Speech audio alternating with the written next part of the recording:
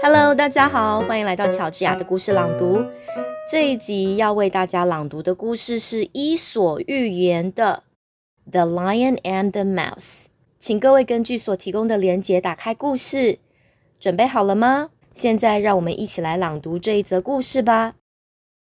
The Lion and the Mouse. A lion lay asleep in the forest, his great head resting on his paws.A timid little mouse came upon him unexpectedly, and in her fright and haste to get away, ran across the lion's nose. Roused from his nap, the lion laid his huge paw angrily on the tiny creature to kill her.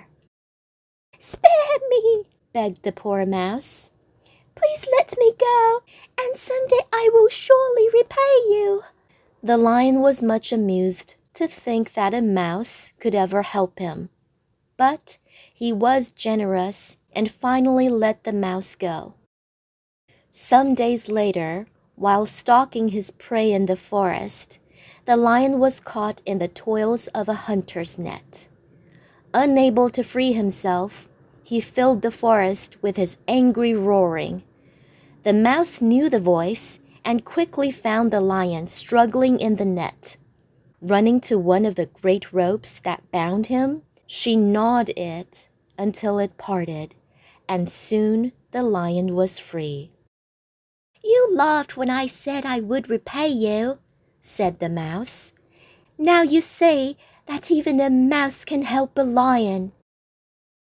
这则故事就到这边结束了。故事是要告诉我们什么呢？